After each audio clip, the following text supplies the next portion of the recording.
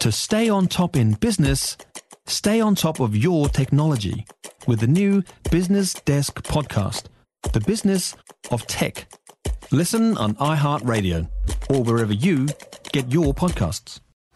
You're listening to the All Sport Breakfast Podcast with Darcy Waldegrave from News Talk ZB. We've reeled him in. We've got him. He's on the hook. Here he is. Out of Australia, our friend and yours, Mr. Jim Dolan. Good morning. Good morning, Darcy. Matildas. Shall I stop now? Yeah, it's absolutely incredible. It's Matilda's fever. It's going to be the biggest TV audience of the year. Some say it could be the biggest TV audience of all time, but it is a Saturday, so a lot of people will be out and about at live sites, at bars, clubs, anywhere there's a big screen, and lots of people in green and gold. So it's the Matildas against France. The biggest question, should Sam Kerr start? And then, if so, who does she replace? So they're saying that Kerr starting not only gives her time of work into the game, it will bring the crowd into the match from kickoff, which the French coach has realised straight away that they're taking on the entire nation. But Hervé Renard has also had a shot across the bow. He's saying that his striker, Eugénie Le Sommer, is a better player than Sam Kerr because she's like a surgeon in the penalty area. So poor old Eugénie is probably going to get booed every time she goes near the ball now. Yeah, way to endear yourself to the general public. What, so bigger than Origin? What are you saying, man? Well, the last game, the quarterfinal, was bigger than State of Origin. So, yeah, this is going to be massive. So is there any chance that the Australians do what the Japanese did and fold under the pressure? That's not going to happen. You don't fold, do you?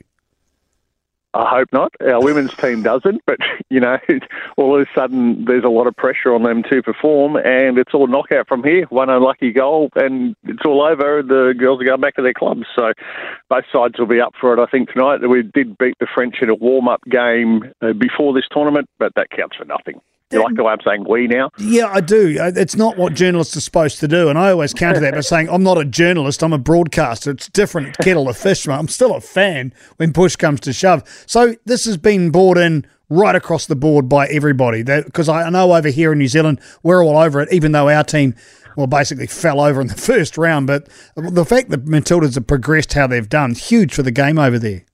Yeah, it's been sensational. You see nothing but smiling faces from people who go to games with teams that don't even involve Australia. When the Netherlands sent South Africa packing last weekend, I was in the city and there's just people everywhere laughing.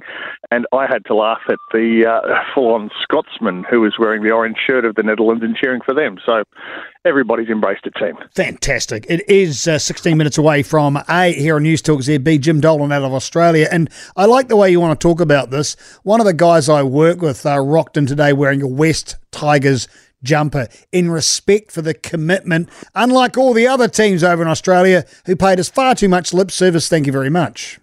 Yeah, absolutely. I was a bit disappointed by all of the clubs who said, when people were saying, you know, the Warriors did it tough and had to live in Australia, which is basically, it might be in the competition, but it's a different country. So they did a lot to keep the competition going, and there was talk that everybody would play their home game against the Warriors in New Zealand. That didn't eventuate, but it is the West Tigers, and they're playing at Hamilton tonight, and their CEO, Justin Pascoe, says it's the right thing to do, simply what he said. Of course, the Warriors can't afford any sympathy because the West Tigers might be running last, but they do have an upset in them. So get the win, stay in the race for the top four, job done. We only have to be a couple of % off to get absolutely flushed in this competition. We see evidence of that all over the show. I mean, look at last night and what the Broncos did to Parramatta. Yeah, Parramatta fighting to stay in the hunt to make the finals. They had everything to play for, and the Broncos, they're just warming up nicely. Are they the team that will challenge Penrith?